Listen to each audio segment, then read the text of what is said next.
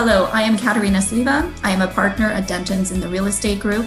I am also the head of our Land Use Planning, Municipal and Development Law Group. I help our developer and landowner clients secure zoning and other development approvals for their projects. I am the lead of our Canada Smart Cities think tank. I am also your host for the Smart Cities Chat podcast series, brought to you by Dentons. This podcast series covers a broad range of topics within the smart city space. Everything from drones, communication, 5G, privacy and related issues, P3s, transportation and smart mobility, sustainable, smart communities, and much, much more. You can find our episodes at www.dentons.com on our podcast page. There you can access our episodes as well as an episode description for each topic and information on our speakers. And now over to our podcast. Hello and welcome to Larry Williams, who's joining us today. Larry is President and CEO of the Technology Association of Georgia, or TAG. And Larry brings more than 25 years of experience in global branding, international trade and finance, public and industrial policy, and administration and management to TAG.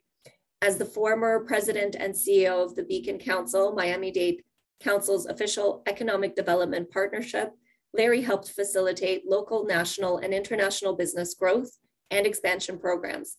Under Larry's leadership, the Beacon Council created and executed a new economic development framework to help the area grow and secure investments in today's innovation economy.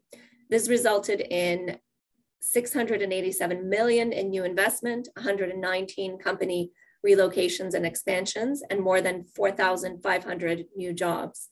From 2011 to 2014, Larry has helped shape the vision for Atlanta's tech sector as Vice President of Technology Development at the Metro Atlanta Chamber. He provided leadership and direction to the Chamber's Mobility Task Force, positioning Atlanta as a global hub of mobile technology and the Technology Leadership Council. Welcome, Larry. We are thrilled to have you join the podcast today.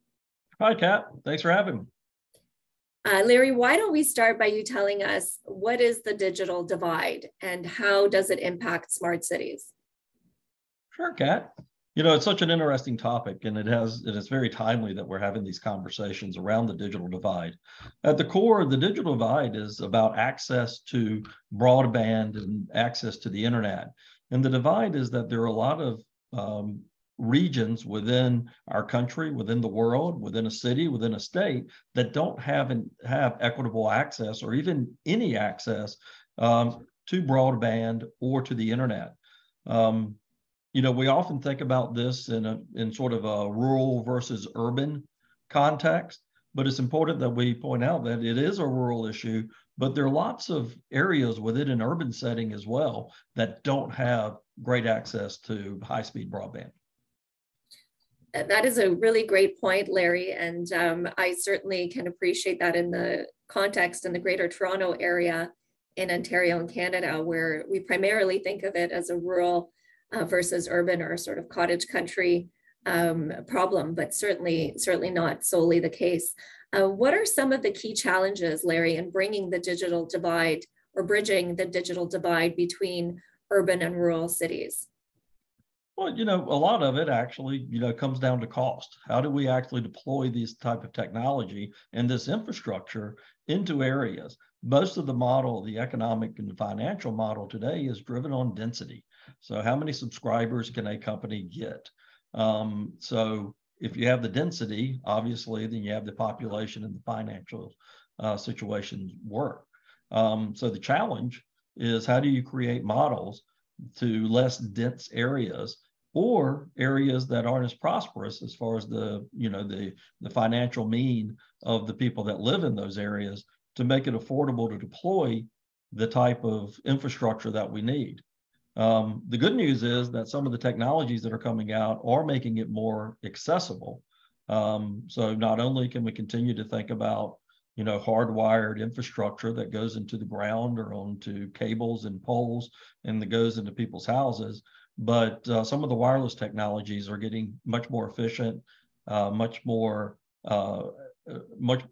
able to be able to deliver the speeds that we like and much more affordable. So I'd love to hear more about those solutions, Larry, but before I ask you or get into that, in your observation, how does and does the digital divide exacerbate or add to other sort of divides within society, within, I guess, even the urban setting?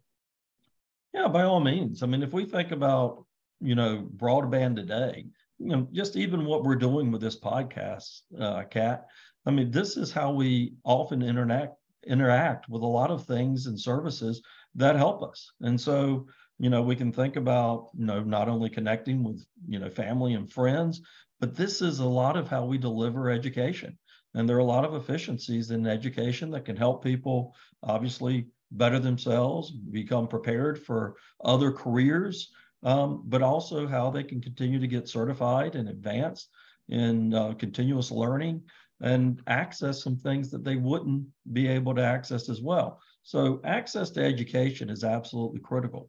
But today and age, this is how we're accessing a lot of medical services. How can we, if you're in an area and, and it can be very hard to get in a car and drive somewhere, this provides a lot of efficiencies and a lot of great medical care. And we've come a long way in being able to deliver medical services and consultations online. Other part is there's great opportunities for entrepreneurs to get online and to create companies. And again, better themselves and create, implement great ideas for companies that are online, whether it be shops as well as consulting services and others. So this connectivity really does touch every part of our lives today. And so it's our social, it's our family, it's our education, and it's our business, as well as our health. And I think this is incredibly important for us to think about all of not only the opportunities, some of us, as I sit here with plenty of broadband coming into my house, I can do all of these things and I do them every day. And we shouldn't take it for granted that everyone has an equal access to this. There's one other point that I'd like to add to this, and that is financial equity. People, it's often very expensive to be poor. And what that means is really, the people that have less financial means, they tend to get the least favorable interest rates, least availability of getting a credit card, which we take for granted. I sit here, if I want to make a purchase on one of the online shopping, I just do it. But people that don't have access to this, they're also the people that it costs not only money, but it costs time. They're the ones who have to go to a shop and pay a bill. They have to go to a store and, or pay their utility bills in person. And so it costs them not only the time to actually do the travel where they could be working, but it also costs them the time to take a taxi or get on a bus. So these are things that really this digital divide, or the opportunity is to close that digital divide so people have more equitable access to a lot of these services and opportunities. Yeah, certainly a really great overview, Larry. And made me think about how many times and how many things I do a day that I take for granted in that overview, and just how much it touches everything that we do. I was thinking about even my children's teachers. All of last year, you met them online for the most part, right? Well, and that makes me think and beg the next question, Larry, which is what is the role of our governments, whether it's local government or different levels of government here in Canada, provincial, federal, similarly in the US, state and federal, and the telecommunication companies in advancing important initiatives and in bridging some of these gaps, both in rural and urban communities.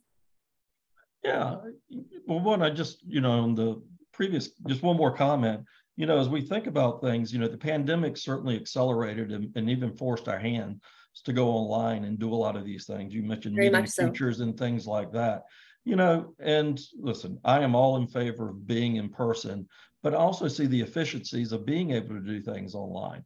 And so there is some benefits there. I don't think that we're rolling things back.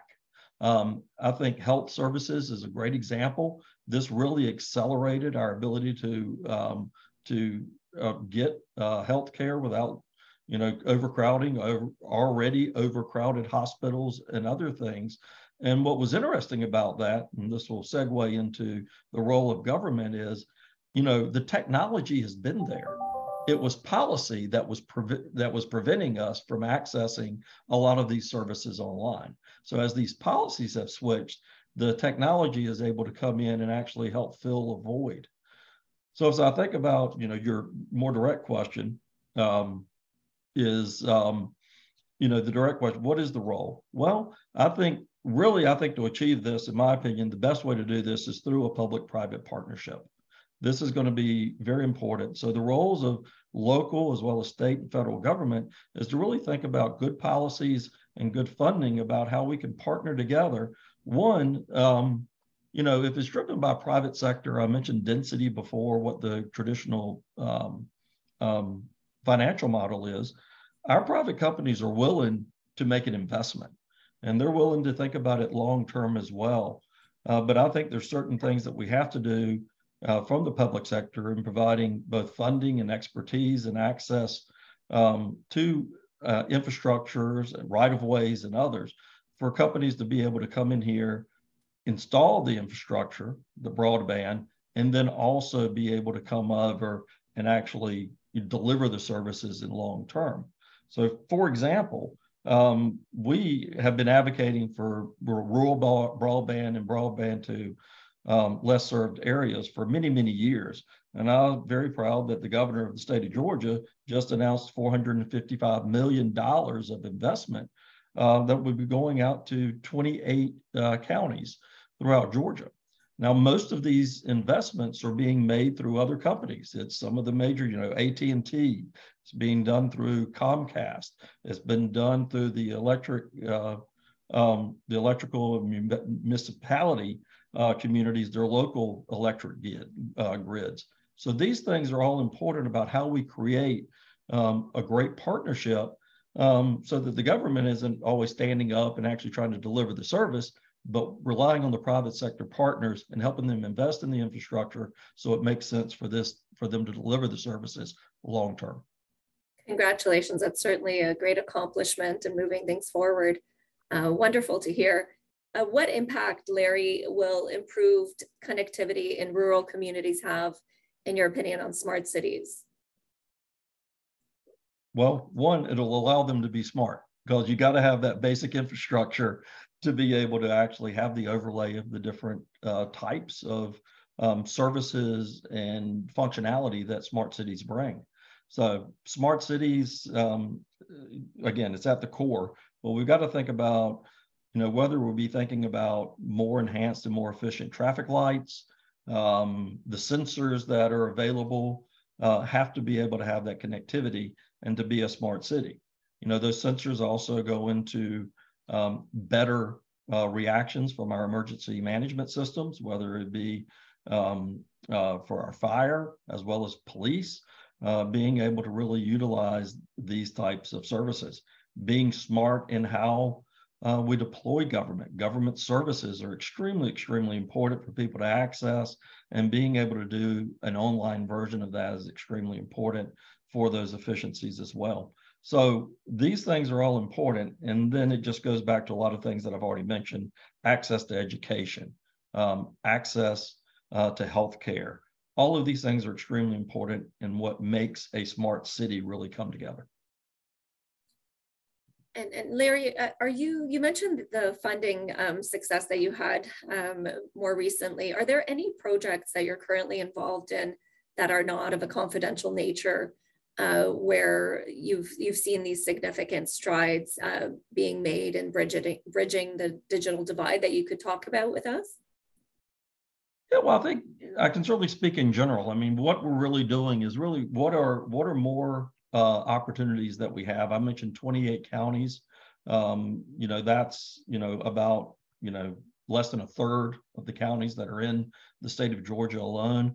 But a lot of these things are going to serve as examples for other parts, not only other parts of Georgia, but across the country and in other countries as well. So we're always trying to take what we see is working best throughout the world and bring it back here, but also how we can influence and share what we're learning. So I think there's a lot of it. So a lot of it is around the build infrastructure. So laying fiber optic cable, making sure that we have the connectivity, being smart about the last mile, so to speak, as we say. Where can we continue to use lower investments to be able to get that to the houses? But also, when does it not make sense to be able to put in all of this hard infrastructure? Satellite technologies, wireless technologies are making great leaps and more efficiencies. And we'll be looking at how we can continue to make those and working with our companies and our innovation people that are thinking about the next generation of innovation. How can we incorporate these technologies as they're tried and proven to be able to help fill the gap and provide some great solutions for those underserved areas, whether they be rural or urban. And Larry, are you familiar with specific businesses or companies that may be moving the line to bridge the gap in the digital divide in your state or otherwise? Yeah, well, I think a lot of it is, a lot of the large companies that are already in the space as well, they're very much committed to this. So a lot of these grants, they're matching a lot of the effort, either in kind or through direct dollars. So again, I think, AT&T, Verizon, Comcast are all people that are doing this, but they're also, cooperatives like electrical, the smaller electrical, and even our other utilities that have access to right-of-ways that are really helping with the deployment of this type of technology. And because they are already in everyone's house, right? So as I think about it, and as we think about it moving forward, as we really build out this infrastructure, we're going to see broadband be equivalent to, electricity and water in people's houses. It's got to be ubiquitous, and it's going to be, access to everyone. Certainly. And thank you so much, Larry, for your thoughts on this and for your time. It was a refreshing chat. We really appreciated having you on the podcast, and we look forward to future collaboration. Thank you very much. Thank you, Kat. I enjoyed the conversation. Dentons is a global legal practice providing client services worldwide through its member firms and affiliates. This episode is not designed to provide legal or other advice, and you should not take and refrain from taking action based on its contents. Please see dentons.com for legal notices. Speakers from this podcast episode and any other professional in our group will be pleased to speak with you on today's topic or any other topic related to smart cities. Thank you for listening, and stay tuned for other episodes in our Smart Cities Chat podcast series.